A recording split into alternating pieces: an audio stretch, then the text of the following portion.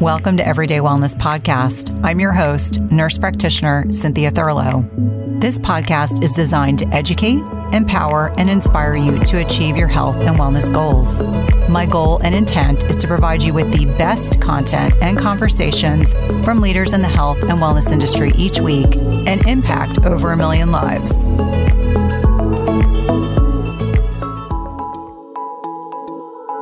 Today, I had the honor of reconnecting with two previous guests, Dr. Darren Candow, who joined me on podcast episode 301, diving deep into creatine. He is a distinguished professor and internationally renowned researcher on creatine monohydrate, nutrition, and physical activity. I am also joined again by Chris Irwin, who has been a twice previous guest on episode 175 and episode 219, which was the #1 most downloaded podcast of 2022.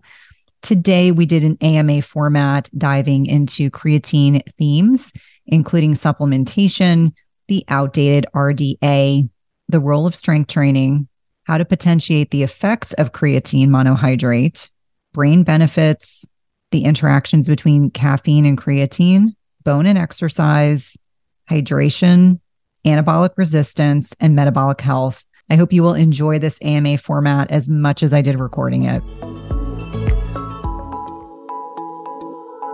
Welcome back. Thank Dr. you for having me. Chris Irwin is back on the podcast. It's great to have you both. I thought this would be fun to do an AMA episode talking about one of my favorite subjects, which is creatine monohydrate. And for listeners, again, got hundreds of questions. And from the hundreds of questions, I tried to synthesize themes so that we could stay really nicely organized. Curious, how does creatine differ from essential amino acids? Is it necessary to take both? I got this question multiple times. There's a lot of confusion about how they are different mechanistically. Are they both necessary? Do you have any thoughts on this? Yeah, there's a big difference. Without essential amino acids, you die. Without creatine, we can still survive because we can make them. So essential amino acids are found from food products or supplements because we can't produce those in near the quantity that we're needed to basically keep our body alive. Enzymes, hormones, bone, muscle, everything we need. So protein is an essential macronutrient. Some people like to call creatine conditionally essential, but keep in mind, creatine is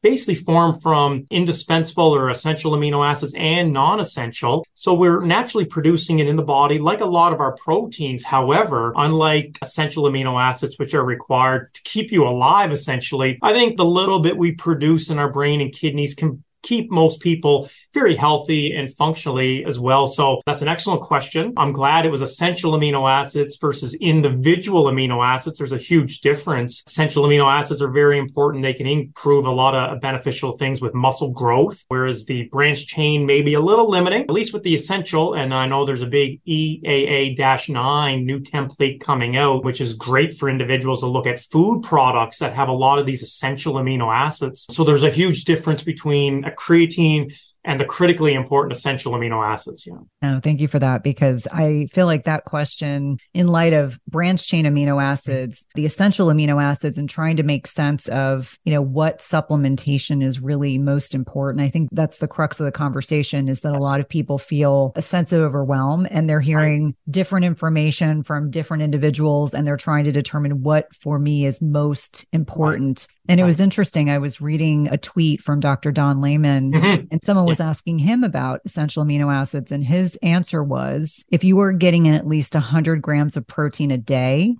I think it's probably not necessary. And I thought that was a very thoughtful answer. This is obviously the predecessor to Dr. Gabrielle Lyon, the person that's influenced so much of her work, the work around mTOR. And I don't know if you feel any similarities to his response was, or if you have an opinion about that.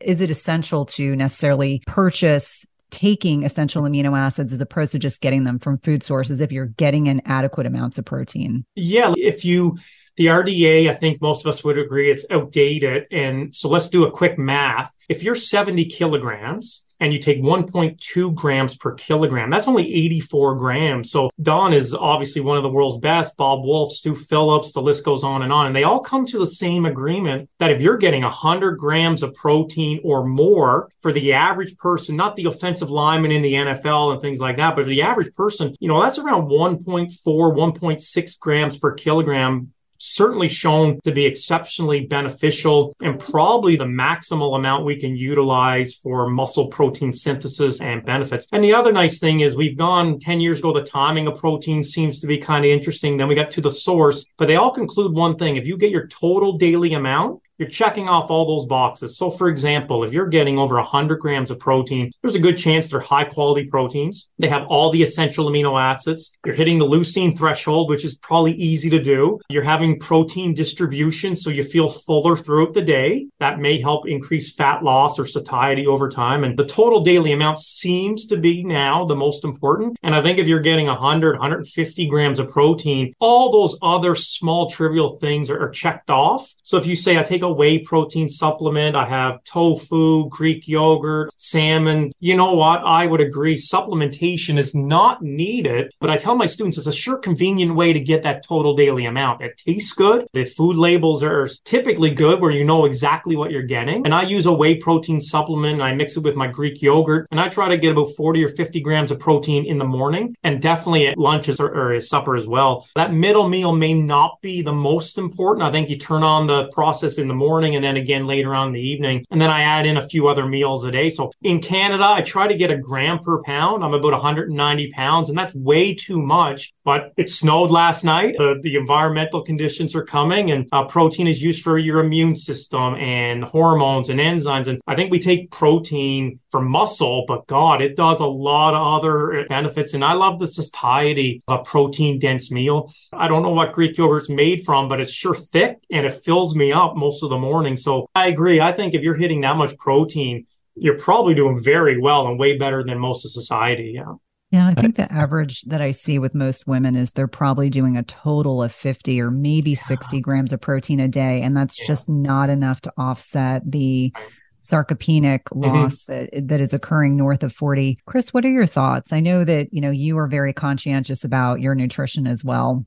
Yeah, I kind of had a question while we're on the topic of the whole foods. I know we're talking a little bit more about essential amino acids, but as it relates to creatine, I was kind of drawing a blank on the exact numbers, but I was doing a calculation the other day because I take somewhere between like 5 and 10 grams of supplemental creatine a day. And I think when I did the breakdown of like how many ounces of beef I would have to eat to get that amount, it was like somewhere between like 38 and like 76 ounces to get to that, which is like, pretty crazy. So I'm happy to answer that one too, Cynthia, but while we're on that topic, I'd love to get your take on how that relates to creatine. If you feel like, is there a realistic threshold where, maybe is 5 to 10 grams too much and we don't need that because it's maybe more than we would get from whole foods realistically? Or, is creatine one of those amino acids where we should supplement because we can get that maybe super physiological dose that we can't from whole foods? Yeah, it's a tough one. So I personally take 10 grams or more a day. And I've been doing this for the last few years when the bone and brain information started to come into play. And we can talk about different tissues, but you're absolutely right. To get even 3 grams of creatine through your food, you're eating 1 to 2 servings of red meat or seafood or pork. Again, what happens to vegans, vegetarians, plant-based diets? People who can't afford that super expensive food nowadays, their allergies or the ethical treatment of animals. There's a number of factors. Unfortunately, plant-based products have no creatine. I think we all know William Wallace, who put out 250 kilograms of cranberries just to get a small dose. And again, that small dose is in addition to what we're making and offsetting what we're excreting down in our urine just to potentially accumulate in the body. And I think that's a little bit different. Creatine is probably easier to go from a supplementation standpoint. But if you're eating 2 or 3 or 4 servings of steak and seafood a day, my argument is you're totally full in the body, at least by the muscle creatine. We don't know the effect in the brain, but my guess is it would probably be accumulating over time. So anybody on a carnivore diet probably won't respond really noticeably to the supplement. But then I argue we've done studies in vegans and holy cow, they really improve exercise performance, reps to fatigue, lean tissue mass, because they're doubling this energy currency of the cell. So it's something to consider, and we can talk more about that today. But I kind of look at supplementation and diet differently. I try to eat a lot of seafood because you get the omega-3s and the essential fatty acids, but I add creatine on top of that to just have the extra benefit. If some is being converted to creatine, that's fine, but we have trickle amounts going to our bone and brain, and I think that's an area that's often overlooked. And so having a bit more might be advantageous from a whole body perspective. Yeah. Yeah, I think that's fascinating because, even I'm somebody that eats, more closely to a carnivore diet, probably, 80% of my diet coming from meat. And when I cut out supplementation, like if I'm, on a trip or something for a few days and I don't bring creatine supplement with, I notice it so much more than really any other supplement that I've ever taken. So that's why I was so curious about it, because I'm definitely always in the camp of like, I would like to get everything I can from whole foods. I'd like to try to cut out as much supplementation as possible. Right. But that one seems like the one where, if performance goals are kind of, up there on your hierarchy of goals, it just makes a lot of sense to add it in, it seems like. Yeah, absolutely. Yeah.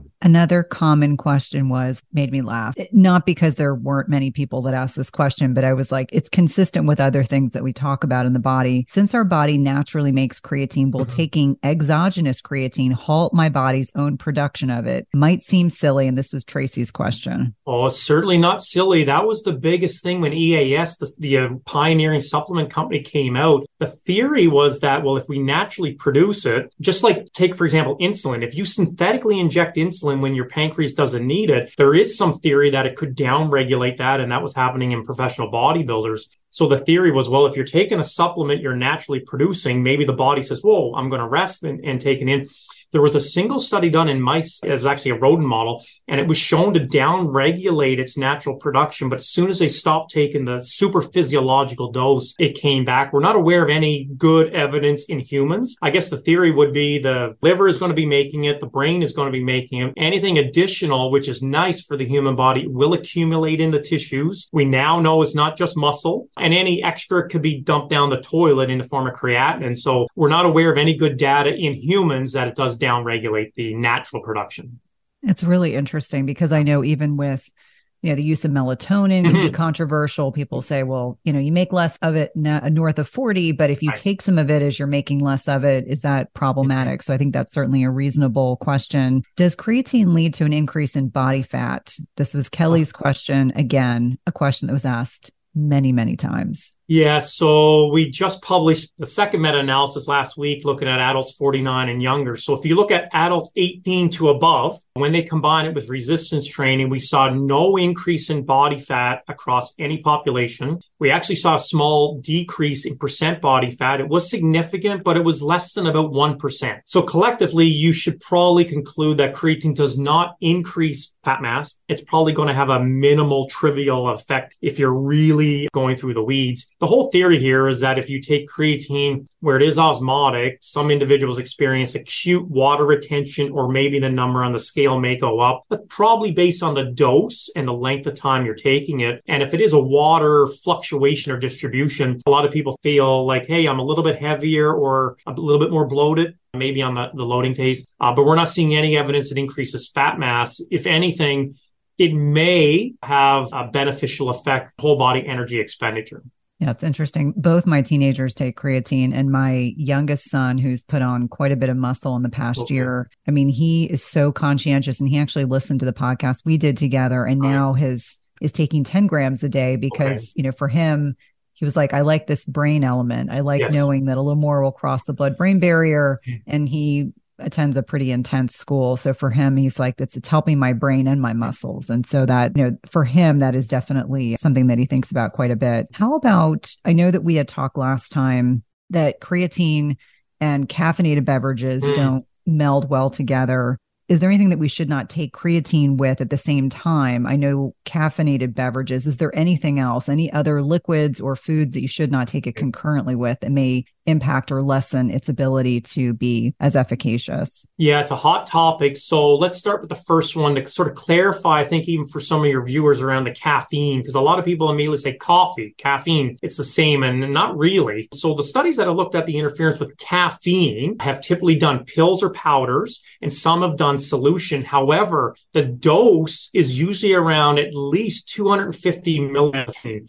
So if you think of a normal cup of coffee is about 80, that's about 3 cups, okay? And that's usually done with a higher dose of creatine. So there's only been about 7 studies and good mechanistic data to suggest that those two metabolites sort of interfere with one another. But if you were to put your creatine acutely in a cup of coffee and drink it really quickly, I highly doubt the acidity of the caffeine is going to totally degrade the bioavailability of creatine. But if you do this over time, it could. So I think, maybe pre-exercise is caffeine, post-exercise or throughout the day is creatine. But temperature will actually improve the solubility of creatine within a safe realm. If you were to boil it, it would degrade it quicker to creatinine. And I don't think I've heard of anybody actually boiling something and putting their creatine in for a long period of time. So a really long answer to a simple question. There's probably really nothing that interferes with creatine. It could be taken in a gel, a lozenge. You can get it through your diet and meat. At the end of the day, it might delay the absorption or getting into the bloodstream. Solution is superior to meat, lozenge, candy, whatever. That will peak in the blood the quickest. I think that's why a lot of people will just put their creatine in water or fruit juice, whichever. But the only thing we see an interference effect is high dose caffeine for longer periods of time. That's funny. I'm sure I talked about this on the last podcast, but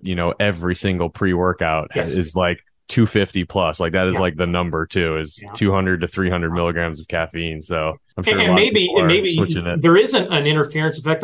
I got a lot of questions today, and I said, if it's working for you, just keep it. There's cellular data to suggest they oppose one another. Mm-hmm. But the other thing, to your point about those pre-workouts, there's usually creatine and caffeine, and then there's 9 other things: beetroot juice, leucine, beta-alanine, sodium bicarb. So you never know what's working. But at the end of the day, I tell people, if you feel like it's working, then why stop, really, unless it's going to hurt you. Yeah. I was laughing and saying one of the big takeaways from our last conversation was everyone was then paranoid to put the creatine in their coffee. And now reassuringly knowing that, 1 cup of coffee is not going to offset the benefits. But if you're having 20 ounces of coffee at one point all at once, then that might be the case. Yeah. Do you find yourself struggling to get a good night's sleep?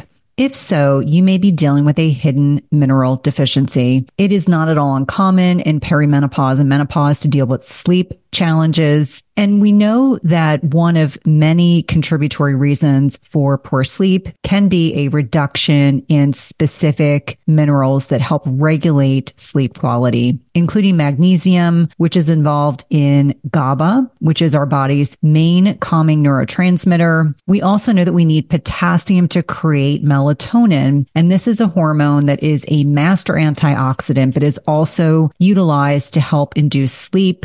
We also think about things like zinc, which can balance excitatory neurotransmitters like glutamate. And if it's overactive, meaning if your glutamate levels are too high, it can prevent your brain from becoming more relaxed and inducing sleep. And lastly, selenium increases both our deep sleep and sleep duration. All these minerals matter a lot for sleep, and any imbalances or deficits can have a major impact on the quality of sleep you get each night. And that's why I love Beam Minerals. They offer a full spectrum mineral supplement that gives you every essential mineral your body needs in the right doses, all in a highly absorbable liquid form. All you do is take a shot of Beam Minerals about an hour before bed. Don't worry, it tastes like water, and you'll replenish all of your body's minerals in about 30 seconds and give your brain what it needs for deep restorative sleep. I've been using this product over the last several months. I've really been impressed with the improvement in my sleep metrics, which I like to share on social media with my followers. And if you want a simple way to improve your sleep, head over to www.beamminerals.com and use code Cynthia for 20% off your first order. That's www.beamminerals.com and use code Cynthia for 20% off your first order. Americans spend an average of 90% of their time indoors and take about 20,000 breaths a day. The indoor air that we breathe is 2 to 5 times more polluted than outdoor air.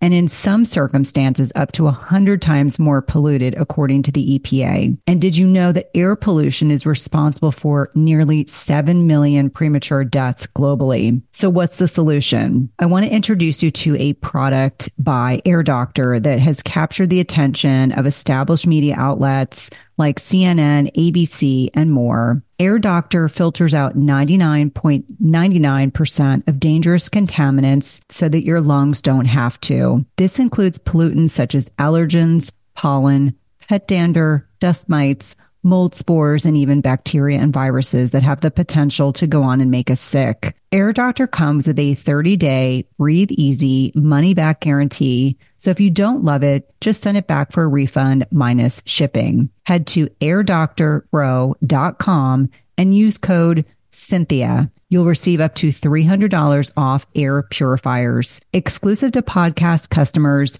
you will also receive a free 3-year warranty on any unit, which is an additional $84 in value. Look at the special offer by going to airdoctorpro.com and use promo code Cynthia. I absolutely love my air filters. They're an integral component to ensuring that the air that my family breathes in our home is as safe as possible. How about, do you feel that there's a certain amount of water that needs to be consumed while taking creatine? One listener said, I heard that it was a gallon or more a day in order to ensure that you stay hydrated while taking creatine. This was Paige's question. Yeah, so the theory here is we don't know the exact amount, but it's certainly advantageous to consume more water, ideally to help maintain the plasma or decrease the viscosity of the blood. So if the blood gets thicker, it has more hematocrit or cells in it. So it sort of could potentially fluctuate blood pressure or heart rate. But I always recommend to drink about 2 or 3 more glasses of water a day. That helps maintain the hydration, not only of the muscle, but also the plasma or bloodstream. Because hopefully if individuals are taking creatine, they're exercising and therefore sweat rate would go up and you don't want to have metabolic dehydration. So there's not a fixed number, but in our research studies, we usually recommend to people to drink more water. Now that could be an increase in fruits and vegetables, whatever vehicle they want to get, but water is just easy. And logically, if you have more water, it could allow a vehicle to get into the muscle cell a little bit quicker. Makes a lot of sense. And that was, again, one of those questions that I got over and over and over again. Right. Any specific contraindications or safety concerns about creatine? And I got questions about hematologic issues. You know, we just talked about the hydration and, you know, viscosity specific to factor V Leiden. So people that are prone to clotting, is there anything to support that there's a contraindication to using creatine? Yeah, not that I'm aware of. It can, we've looked at blood cell count and function in those long-term studies, especially in the postmenopausal study for 2 years, and found no adverse effects. And so in theory, I guess if the individual's dehydrated, that could cause some other abnormalities, but there's no mechanistic reason why creatine itself, it's an organic acid, would lead to blood clots. Now, it could influence blood pressure acutely if the individual is consuming too much fluid or not enough, where it will take some of the water from the blood into the cell. But all the studies and review papers I read on cardiovascular health and function, there's no adverse effects. If anything, there's potential beneficial effects. So specifically for blood clotting, thrombosis, there's nothing that I'm aware of, no. That's certainly reassuring, because there must have been multiple people who have some hematologic issues who were concerned and wanted to know if there's any research suggestive of that. I think though, if they're prone to hypertension, which usually leads to potential risk for stroke and things like that, obviously medical clearance is going to be huge, because they could be on a statin or any other type of medication that doesn't normally interfere with bioavailability of creatine or vice versa, but we always like to have medical clearance for sure when they have a pre-existing condition. No, and what's interesting is you had a really nice segue into a question someone asked, does supplementation with creatine lead to hypertension or lead to high blood pressure? And I think a very reassuring message we want to make sure we send, if you have chronic health conditions, if you have a specific concern, please talk to your healthcare provider, your prescribing provider, to make sure this is the right decision for you. For most other individuals, it sounds like it's very, very safe. I know that we addressed this in our last conversation, but again, lots of questions about safety and efficacy with teenagers.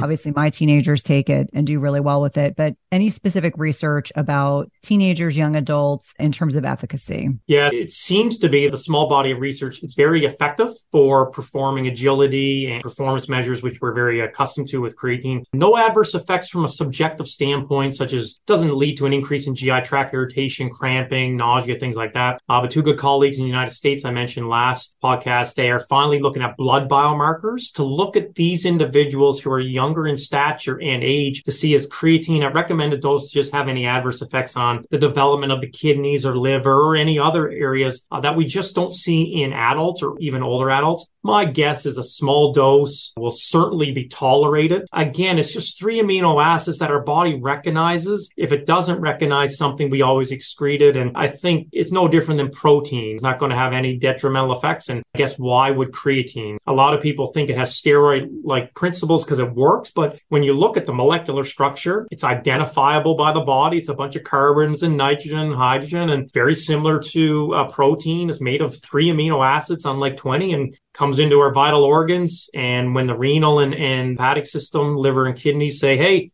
I don't need you anymore, you go to the bathroom. And that's kind of what happens. So I don't expect to see any detrimental effects, but it'll be very interesting to get that data out there. Absolutely. Chris, from a sports medicine perspective, any additional questions that you want to make sure we respond to on the podcast? Yeah. So I actually had it funny when you brought up the steroid one. Maybe I told the story, Cynthia, but I remember being in high school and there was like a football player at a school like the town over, and he was, big, strong guy, and everybody was talking about how he's taking some steroid that pulls water into it makes your muscles inflated with water, and everybody's like thought it was crazy. So I always laugh when I think back on that. But I have a question related to when you were talking about the hydration and drinking a lot of water with the creatine. Is there any evidence that would actually help with the improvements in body composition and specifically muscle mass? Kind of thinking about, if I'm not mistaken, I think that, if we pull more water into the muscle and we can kind of like swell those cells up, I don't know. I think the mechanism is maybe through satellite cells, but that's an opportunity maybe to stimulate more muscle growth. Do we have any evidence of that more water with creatine would stimulate more muscle growth? Yeah, that's actually the whole premise of how creatine works. So the theory here, and this has been around since the late 1990s as well, that if you swell the cell, it sends a whole bunch of signals to turn on processes involved in protein synthesis. So you're right. It increases transcription factors, is potentially proposed to increase satellite cells. And if satellite cells migrate around the muscle fiber and donate its nucleus, it has a greater capacity for protein synthesis. It's also been proposed to increase insulin-like growth factor, maybe decrease myostatin. So there's a plethora of mechanisms that have been shown to increase with creatine or decrease. And it was primarily based on this cell swelling. If you put water into the cell, it turns on. And so by hydrating the muscle, it gets larger. That might turn on the cascade of events. It doesn't directly increase muscle protein synthesis at the ribosome level, but it sort of turns on all the other things involved and kinases in the mTOR pathway. And so this cell swelling is probably the overarching idea of how this works, why people who say I'm a responder, I felt an increase in maybe body weight, they're going to respond more often than not. And it also has those anti-catabolic effects. So if you swell the cell, that might help explain a decrease in protein catabolism or the anti-inflammatory effects. So you're correct. It's kind of the area of what we pose is when the cell is swollen, these genes are expressed from DNA to RNA to a protein. And there's a lot of things in those intermediate steps that get turned on. Nice. No, that's great. Yeah. I've always kind of wondered if there was because I think every time you read with the back of a supplement, there'll be kind of the general recommendation of how much water to drink, but it seems like it's going to be whole day water intake that's probably going to matter there. Another question that I had was, we talked about things that could interfere with creatine's effectiveness. Is there anything that can potentiate it? And, maybe kind of two questions with that. One, we talked about like essential amino acids. One of the things that I always wonder is whenever we isolate something comes from a whole food, are we missing out on any benefit of what would have been being consumed with it in its whole food form? So maybe in the terms of what you could get naturally in a food, is there anything that potentiates it? And then aside from that, is there any other ingredients that you could take, whether it's something you'd find in a pre-workout or something you could take alongside of it that would potentiate it? Yeah, it's an excellent two-part question. Let's start with the individual ingredients because it's pretty clear. So there's two things that really seem to augment or increase some of the effectiveness of creatine, at least getting into the muscle. Let's focus on muscle. One by far is insulin or carbohydrate. So I know that's a faux pas for pretty much anybody on the planet. When you say carbohydrates, we immediately think of sugar. And I say, well, wait, what about fruits and vegetables and other things that we don't really classify? But high glycemic carbohydrates, simple sugars will spike insulin. And that has been shown time after time to increase the amount of creatine getting into the cell. The downfall is a lot of the high glycemic carbohydrates are really unhealthy, and or the amount you would need to consume is considered super physiological. So a lot of people say, I don't like simple sugars. We know the toxicity and it's just a bad habit to get into. Is there anything else that you can take? And I say, yes, there is. Luckily, there's called protein. And primarily whey, which is very insulinogenic and gluconeogenic sugars. So if you were to combine creatine with a protein, I would guess casein and other ones like that would do it. That will stimulate insulin and allow maybe creatine to get into the cell as well. And plus you get the plethora of benefits by taking in protein. So that's what I would recommend from a food ingredient. We'll come back to probably the better one at the very end. It has nothing to do with food. But from a food product, I totally agree. Always emphasize food first. So let's take, for example, I'm going to take a whey protein and creatine, great. But I'm like, what if you chose the salmon steak? You got omega-3s, calcium, vitamin D, some minor carbohydrates. You get all the potential vitamins and minerals, really high quality protein and creatine. And you got to enjoy eating. You got to enjoy it with friends and family. And you kind of embrace, what humans were kind of meant to do. So food first, because you're also probably going to have a salad and other things with the meal, which could provide that food matrix. Relying always on supplements can be difficult. They're very convenient, but in today's society, it might be a little bit easier to get it through your food. So that's sort of where I look at it. Food first, but if you're looking at a quick shake or something after a workout, that's easy to do. And then, of course, you can put your creatine and Greek yogurt and you get all the benefits. But the other big one that a lot of people don't realize is that exercise will stimulate your muscles to sort of open these doorways to allow creatine in. So if you were to take creatine post-exercise, that's a really viable strategy that can be probably shown to increase creatine uptake into the body. The timing of creatine is probably irrelevant, but it's been shown many times that if you exercise, then take creatine either before or after your workout, those transport kinetics seem to be turned on. So going back to the creatine caffeine dilemma, I think most of us take caffeine before we work out to wake up. Well, that's great. Now you can take your creatine later on at supper, whenever you want. They don't necessarily have to be taken together if you don't want. So I think there's some very viable, easy ways to do that. And the other alternative is maybe you don't like taking creatine as a supplement, but you're going to have supper later on. You're going to respond 3-4 hours later. Maybe chicken, seafood, whatever it is. Now, if you're a vegan, it gets a little bit more tricky where you might have to consider a supplement. Another little question on that too. You bring up like the combining it with protein. Mm-hmm. So you kind of, you may have answered part of that, but I do want to maybe dig in a little bit more. Right. With, if we're thinking about pre versus post workout, I think that there's several different goals maybe for creatine, right? If as it relates to, performance or maybe body composition. So thinking about performance specifically, is there a benefit to maybe having that protein creatine combo before the workout to try to drive that, and water as well, to try to drive the creatine into the cells to improve that short-term performance? And would you say, depending on your answer there, would you say that one is better than the other pre or post workout? Yeah, it's an excellent question. So if you take it before, let's say people who work out in the morning or the afternoon, they say, I just can't work out faster on an empty stomach. I say, you're going to experience a whole bunch of benefits by consuming food beforehand. First, you're going to be having high satiety. You're not going to be hangry during the workout. You're going to have more potential energy. And keep in mind, the blood that's moving to your muscles acts as a vehicle to bring the amino acids and creatine and whatever else is in there through the capillaries into your cells. So you're basically refueling your muscles as they're working. And if you did this strategy over time, it's a great way to fuel the body before you go and do a workout. And again, you might say, okay, now let's refuel the body again, having a post-exercise. I don't think one is necessarily better than the other. I think they're both viable. But I think, in my opinion, I would probably emphasize more post-workout because it's a reward of all the effort you did in the gym. A lot of people say, I can barely have a small snack. I get GI tract irritation if I have a large meal. But I'm going to work extra hard because I want to have that nice, enjoyable meal with my family, or whichever it is. So it's kind of a cool way to reward yourself and refuel it.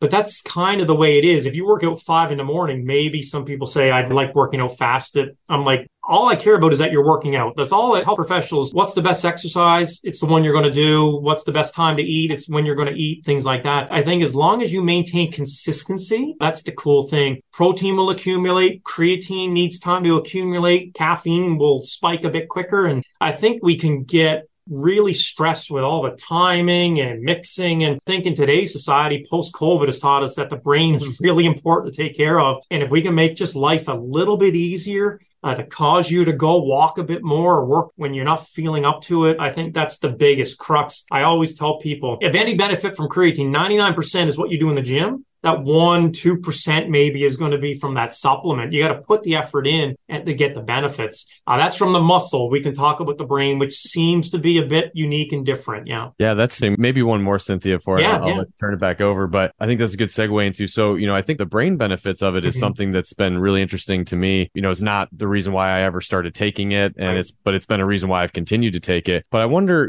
we know that obviously like the nervous system is so important for performance. So do you think that there's any of the benefits related to the brain? Do you think that that is also going to be conducive of those performance benefits that you can experience on creatine? Yeah, I totally believe that. Like if you ask anybody after they went for a run, before they go, I'm tired, but I know I should work out. And if you immediately catch them as soon as they're done, they're sweating and they're out of breath and they're laughing or whatever, how was your workout? Fantastic. I feel amazing. And then I say, okay, let's measure this. And people say, it's like the MasterCard commercial, it's priceless. We can't really measure the endorphins or how that made you feel.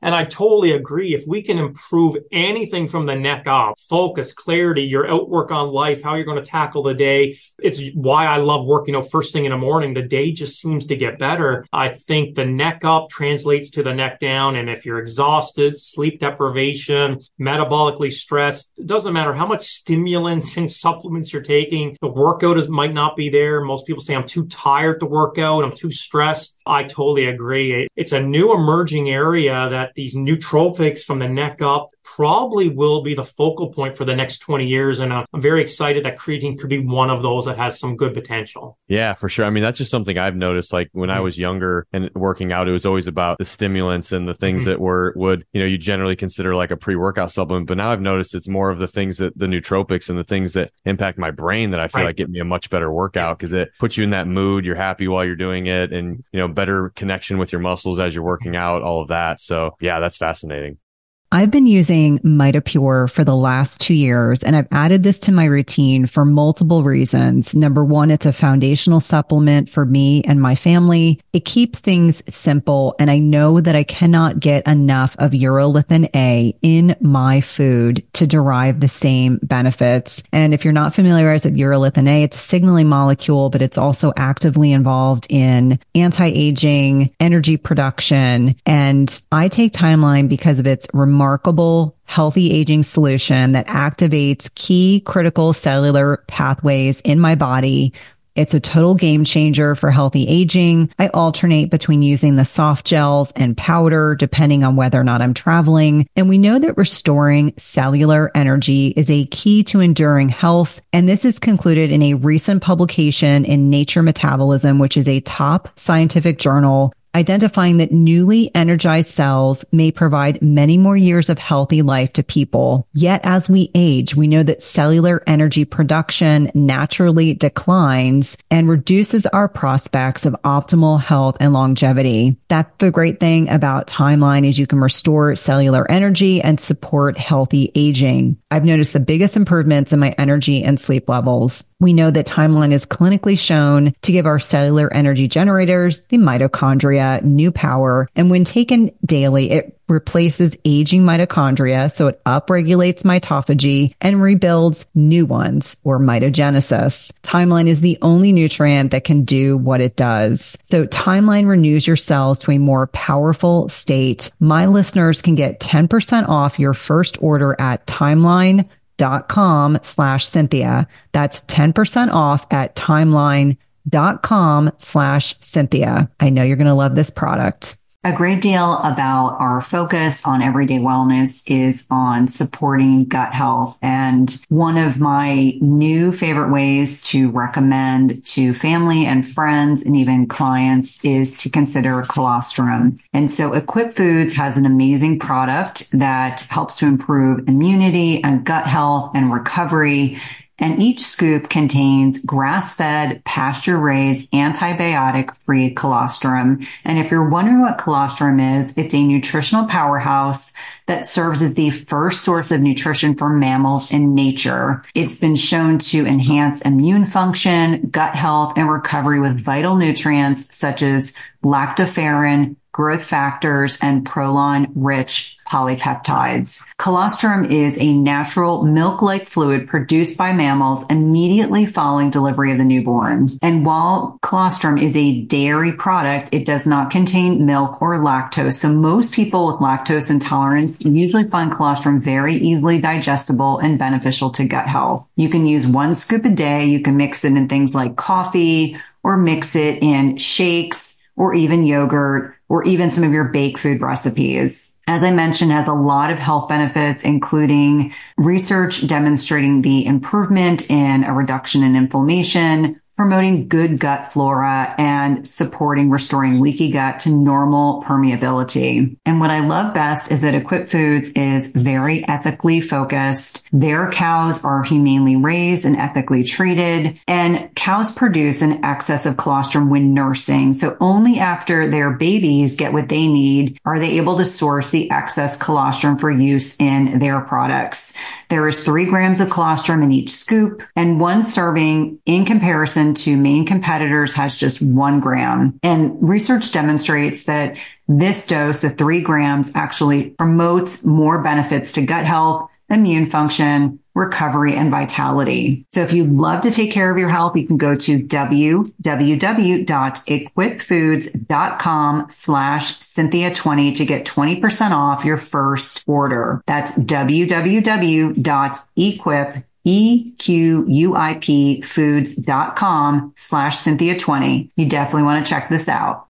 Yeah, that concept of mental clarity, I think, is really important. And I know I talked about this on our last podcast, that being able to cut through jet lag, for me, having just come back from Europe was huge, realizing that doubling up on my creatine dosing, because at that 10-gram mark, that's where you get this crossing over the blood-brain barrier. And for me, it was like life-changing. I kept thinking, wow, like I like creatine, but now I like it even more. But I think mental clarity for so many of us is something that we're always endeavoring to work towards. And certainly, my demographic, we're always looking to, ensure that we remain mentally sharp and astute. We can stay on top of my teenagers who like to pull things over on me left and right. This is like the new normal for me at this stage of life. Yeah, it's true. It's like I'm going to Italy in a couple of weeks to present. So I'll take probably about 10 to 15 grams before. And the cool thing is, this is something that most people don't know, but if your muscle is saturated, it takes at least 30 days for those levels to come back. So, hey, people, go travel, enjoy food. If you get a chance to go to Europe, I love Europe. Cynthia, you were just there. They're so great. Food is amazing. Enjoy it. And don't worry about taking the big bag of powder, things like that. It's still going to stay. And there's indirect evidence once the brain elevated stores the creatine, it takes about 5 weeks to come back. So again, you got lots of time. Go lay on the beach in Mexico. Just enjoy life and don't stress too much. Exercise will help maintain those stores. So if you could be active on your vacation, even walking can potentially help maintain some of those. But you're right, sleep deprivation. I look at university students, it's midterm week again, and studying, staying up all night, cramming. Is the diet the best? Probably not. Lack of sleep. Can creatine provide any potential benefits? Well, when it comes to sleep deprivation, that's probably the area that has the more solid type of evidence compared to a healthy person who says, I feel fine. You're probably not going to notice the biggest effects. Yeah. It's really interesting. And let's pivot a little bit, because I know on our last conversation, we talked about the interrelationship between, perimenopause, menopause, and bone health. And for so many people, we got a lot of questions. People who can't take hormone replacement therapy, they're doing all the right things. How do you help them understand? Is it probably taking 10 grams or more daily long term? It's not like a short term fix, because if you're already in a low estradiol state, you are more a catabolic state where your bone is breaking down as opposed to building up.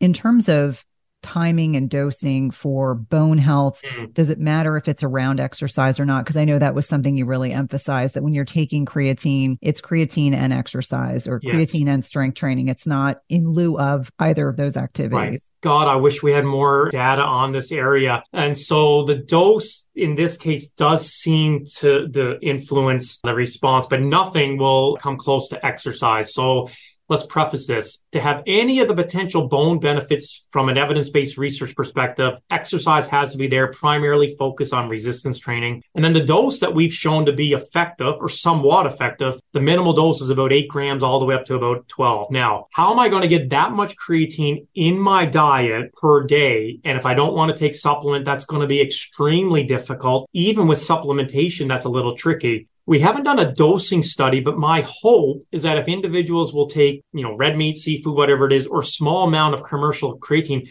eventually from a lifelong journey perspective, it will start to cause some of those beneficial effects even longer than a few years. So sadly, we need more cellular biology. So the timing doesn't matter. But if you're taking a dose, maybe just like 10 grams, I would probably recommend from a consistency, maybe you put a little bit in each meal, or you could take it as a bolus, but that might cause a little bit of GI tract irritation. I've taken 10 grams, 15 grams, one shot, no problem with me. Other people say, oh, I'm kind of sensitive. I think the lowest, I wouldn't go any lower than 1 gram. I think the lowest amount, maybe 2 to 3 grams for multiple servings. If that's not feasible for you, 2 5-gram dosages or whichever. But if you say, you know what, I'm just going to take 3 grams, I'll get muscle benefits. Hopefully that translates potentially into bone. I'm like, that's fantastic. You're going to get some benefits. And if you take it for 10 years, my guess is more muscle pulling on the bone, probably going to cause an increase in bone maintenance, at least for some populations. So the nice thing is you can split up creatine however you like, but whatever's convenient and maybe consistent for you is ideal. I have to take mine with breakfast and then I drink it. So I'll put it in a water bottle and I drink it during my sets, because that's a very easy way for me to get it into the body. That's when I take it. Others might break it up throughout the day. It's really up to them. Yeah. Well, and I think you really bring up a good point. It's, whatever is feasible. There's not this kind of strict mindset around this, for many, whether it's medications or certain types of lifestyle measures, it has to be very strict. And from what I'm hearing, it's do the types of exercise you can fit into your lifestyle, take creatine when you can remember to take it, make sure your nutrition is on point. I think that's all very important. Right. Now, just a quick question about strength training. A couple questions came in about low-level home resistance band workouts. Do those count as strength training, or is that not strenuous enough to get the benefits? Those people probably broke into my office because we're the first to look at a series of studies upcoming. We have 2 actually PhD students. This will be their dissertation, because during COVID, the government said stay home and everybody was scared, and numbers here in Canada are going back up. I'm not sure what's going on in the US, but we're like, oh God, not again. And then all of a sudden people said I had to be a shut in. I was watching a lot of TV and I had nowhere to exercise, and the detrimental effects inactivity is catastrophic. So these resistance bands have been shown now in multiple studies to be just as effective from an older population as dumbbells and barbells. They improve strength, which is the number one cause or implicator for sarcopenia and functionality. So we're actually going to be looking at the effects of creatine with and without protein with resistance band training. I use resistance bands after every single set. So I perform dumbbells or machines, and then I finish the set with resistance bands, which give a great pump. It kind of mimics this low load, high volume training that cause a transient hypertrophy. We're looking at that on bone as well. Could the increase in blood flow cause bone to grow potentially in postmenopausal females? So I don't know who asked that, but they probably broke in and stole some documents, but those are planned actually for the new year. We're going to look at creatine with people at home working out in the comfort of their own home. And that brings in shut-ins, people in long-term care facilities, retirees, which is a huge population that we never get access to. And we give them the TheraBands, we give them the supplement. We do Zoom monitoring, and it's a good way to encourage them in the safety of their own home. But resistance bands are really great for traveling. I take them everywhere I go. Sometimes the gym is not the best. You can do it in your hotel room or whatever, and they're space efficient. And I swear by these. And I've broken one. I think I was pulling on a sharp object, but you can do some pretty cool exercises with these in addition to exercise like dumbbells and barbells. Or you're like, hey, I don't have time to work out today. And I'm like, yes, you do. I just need 3 minutes of your time. And you can do some pretty effective exercise to at least maintain circulation and some of the benefits. Yeah. Very reassuring. And I think for the individual, it was Caitlin who actually asked that question. Bravo to Caitlin. Okay. I'll check to see if there's a Caitlin outside or something. That's funny. Good question. Really good. Yeah. Next is kind of focused on, my niche, perimenopause and menopause. And so lots of questions again about bone health. This is from Susan. She said, I have osteoporosis. I'm doing all the right things, strength training, heavy walking, good nutrition, bioidenticals, calcium. I want to avoid biphosphates. Can creatine help with bone health? I think the answer is yes. Has there been any research comparing creatine to some of the pharmaceutical agents or? No, there hasn't. We had some individuals with low bone mass in our long-term study, but to be diagnosed with osteoporosis or, God forbid, severe osteoporosis and frailty, we did not. And that's kind of where we're hoping to go next in some of these institutionalized individuals. It was shown to preserve the skeleton in what we consider healthy postmenopausal females. We don't know the effect it would have on osteoporotic females. Our hope is maybe it would have some, if it does, great beneficial effect. It won't compare to a bisphosphonate or any pharmacological intervention. So although creatine preserves some measures in the skeleton, bisphosphonates are a pharmacological intervention. Please don't stop taking those. They're medically prescribed. Creatine might just be a small adjunct to exercise. Yeah, the unfortunate thing, and whether or not listeners know this, that, there's some potentially really severe side effects from taking those drugs. They don't actually produce strong bone. And the mandibular necrosis is the thing that, so many of us as clinicians are genuinely concerned about it. But again, don't stop any medications. Talk to your healthcare practitioner about that. Certainly not making any suggestion to stop any medication from a medical, because we don't know what other conditions. They might have osteosarcopenia, diabetes, high blood pressure. So for those watching, if the doctor's prescribed you something, please take it. But maybe you might ask them about proper nutrition or exercise or sleep, things like that can help. Again, a supplement is designed to usually overcome a deficiency, but there's some compounds that can actually augment some things in the body. And creatine is like one of 5 that seems to be beneficial over time. It's interesting because what I'm starting to see, at least clinically, is the women that are on estradiol and testosterone and progesterone are the ones that tend to, even if they have some degree of osteopenia, and really when you're comparing a 20-year-old's bone to a 50-year-old's bone, I mean, of course, you're going to have less bone mass than a 20-year-old. But for many individuals, being on HRT seems to be one of the biggest predictors of healthier bone mass. Right. Now, when we're looking at women in middle age versus women in the peak cycling years, so 35 and under. Okay. Any recommendations? Do you feel like younger women can get away with? I would imagine they eat a lot less protein to trigger muscle protein synthesis versus older women who are going to need more protein for that same threshold. Does the same thing apply to creatine? Are there differences in terms of a younger woman's needs versus an older woman's needs? Yeah, that's an excellent question. And so if we start with the protein, there's the theory of this anabolic resistance. So Chris would be the youngest here on the screen, I'm assuming, and he's going to need a lot smaller dose of protein compared to me to get the same response. So he might respond 20, 25 grams. I'm 46 years of age. I'd probably need about 40 to 45 to get the same relative effect. So he's high-fiving himself. He's like, geez, I just don't need as much protein. I don't need to spend as much money. When it comes to creatine, we have proposed this idea on the last long-term study in postmenopausal women. That's why we gave 0.14 grams. We didn't see previously an increase in muscle mass or even an increase in strength. So logically, we thought, wow, if there's anabolic resistance to protein, maybe there's anabolic resistance to creatine. And there's been a few studies to suggest that creatine kinetics in the aging population is impaired primarily in the lower body. So if creatine kinetics is impaired, or the ability to take creatine and sort of utilize it for high energy phosphate kinetics, maybe they need more. And lo and behold, when we gave that higher dose in postmenopausal females, it did improve lean tissue mass, whereas in our previous study at 0.1 grams, it did not. So indirectly suggesting a little bit more might have been needed. Now, we also did an additional year of weight training. So what has to happen is we now need to compare younger females versus middle-aged to older individuals, different dosages of creatine.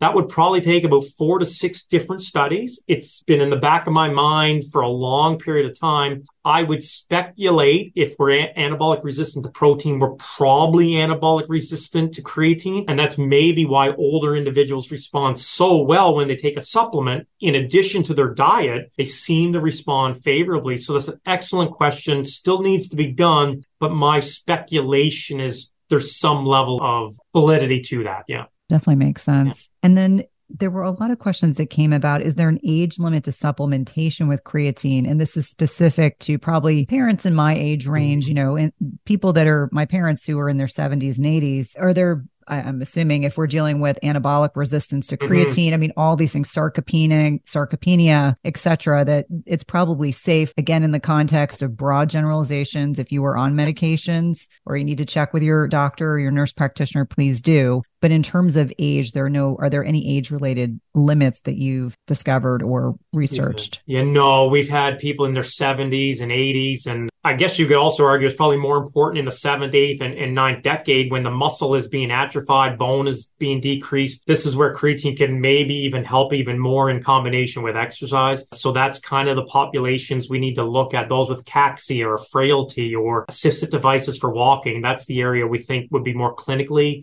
important. We've done some rehabilitation work with stroke victims, very small sample size, but it did improve their ability to walk compared to placebo. So that has a huge rehabilitation perspective. But I think as we get older, 8th decade, 9th, centenarians, these are the individuals where we think you might even get any beneficial effect. And again, it's never too late to start exercising. It's never too late to eat properly. And if we can get it through diet, great. But as we get older, impairments in chewing and taste and financially to afford all these expensive foods, there's a lot of issues we have to look at, but there's no reason to suggest someone who's 100 can't take creatine and maybe get a little bit beneficial effect. Is there any risk what about like somebody who has cardiovascular disease? You know, I've always wondered about, you know, if the heart being a muscle and, you know, pulling water into muscles. So if you're talking, you know, somebody that's maybe in their 70s, 80s, 90s, and, you know, they've had a history of cardiovascular disease, any concerns there with creatine? There's always potential concerns, especially if they've had an infarction or any type of, but if they're in a cardiac rehab program and their doctor clears it,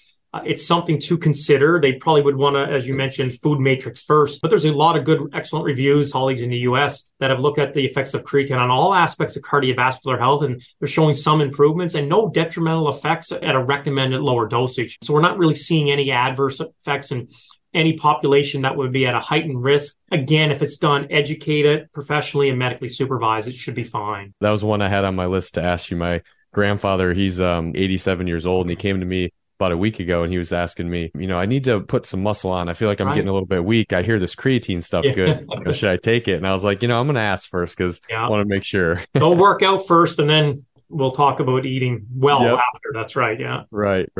Well, I just find it so interesting that, you know, maybe it's through Dr. Gabrielle Lyon's work. She's made me much more aware of this issue surrounding frailty and sarcopenia. And now when I'm, you know, in Pilates class or I'm just out, you know, observing, I love to observe people. I'm kind of the person that puts the sunglasses on and I just like to watch people. Just the lack of awareness. We don't talk enough about this issue surrounding frailty. And I look at my parents who are now in their 70s. My dad, I think, just turned 80 this past year. And so looking at them and they're starting to get a little bit of, sorry, Mom, if you're listening to this, a little bit of the dwindles, you know, they're getting, you know, smaller and more sarcopenic and just look a little weaker. They're not as, you know, they don't walk as fast as they once did, and hoping that like our generation is going to ensure that there's much greater awareness around peak bone and muscle mass and how important some of these ergogenic aids can be for, you know, preserving metabolic health, bone health, brain health. Yeah, I think that's critical because if you look at a master athlete, 70, 80 running, walking, living life, they've been exercising their whole life. And I think we lied to people for so many decades and say, as a child, you shouldn't work out. It's going to stunt your growth. And yet you look at all these young children who have amazing agility, coordination by playing sports or moving. And that translates into the middle years and into old age. And you know, I don't know if we did a bad job promoting physical activity or proper nutrition, but I just wish we would get the young generation to eat properly, exercise and move often. And that's going to maybe offset frailty later on in life, and maybe proper nutrition, emphasizing high quality proteins, low glycemic sugars, emphasize those essential fats, and move and walking, jogging, weight training, you know, whatever it is, these TheraBands. There's a lot of easy ways we can get children and pretty much anybody on the planet to move effectively. And it's so correlated that if you're improving physical activity, improving proper nutrition, you're probably going to live longer, free of disease. And that's kind of the goal for most individuals. Yeah. Absolutely. Well, Dr. Darren Candow and Chris, it's been a pleasure to connect with you. I know that team and I had to go through hundreds of questions to try to pull out some common themes, things that people were really interested in. One last question that came from M. Gibson. She didn't give her first name. Wondering about future studies Dr. Candow is doing and how he recruits participants. I'm a middle-aged woman, by the way. Yeah, we have about 7. So middle age, we'll probably be looking at that home-based exercise training and creatine supplementation. And typically, very similar to most universities, once you get ethics approval, you're allowed to recruit on social media and or email. And just stay tuned. If they want to follow me on social media, it's probably the best way. Ethics usually takes a while to get approved, and rightfully so. But once that's approved, we just try to recruit as many people who are eligible to participate. Yeah. Sounds great. Thank you again for your time. Thank you so much for having me. Yeah. If you love this podcast episode, please leave a rating and review, subscribe, and tell a friend.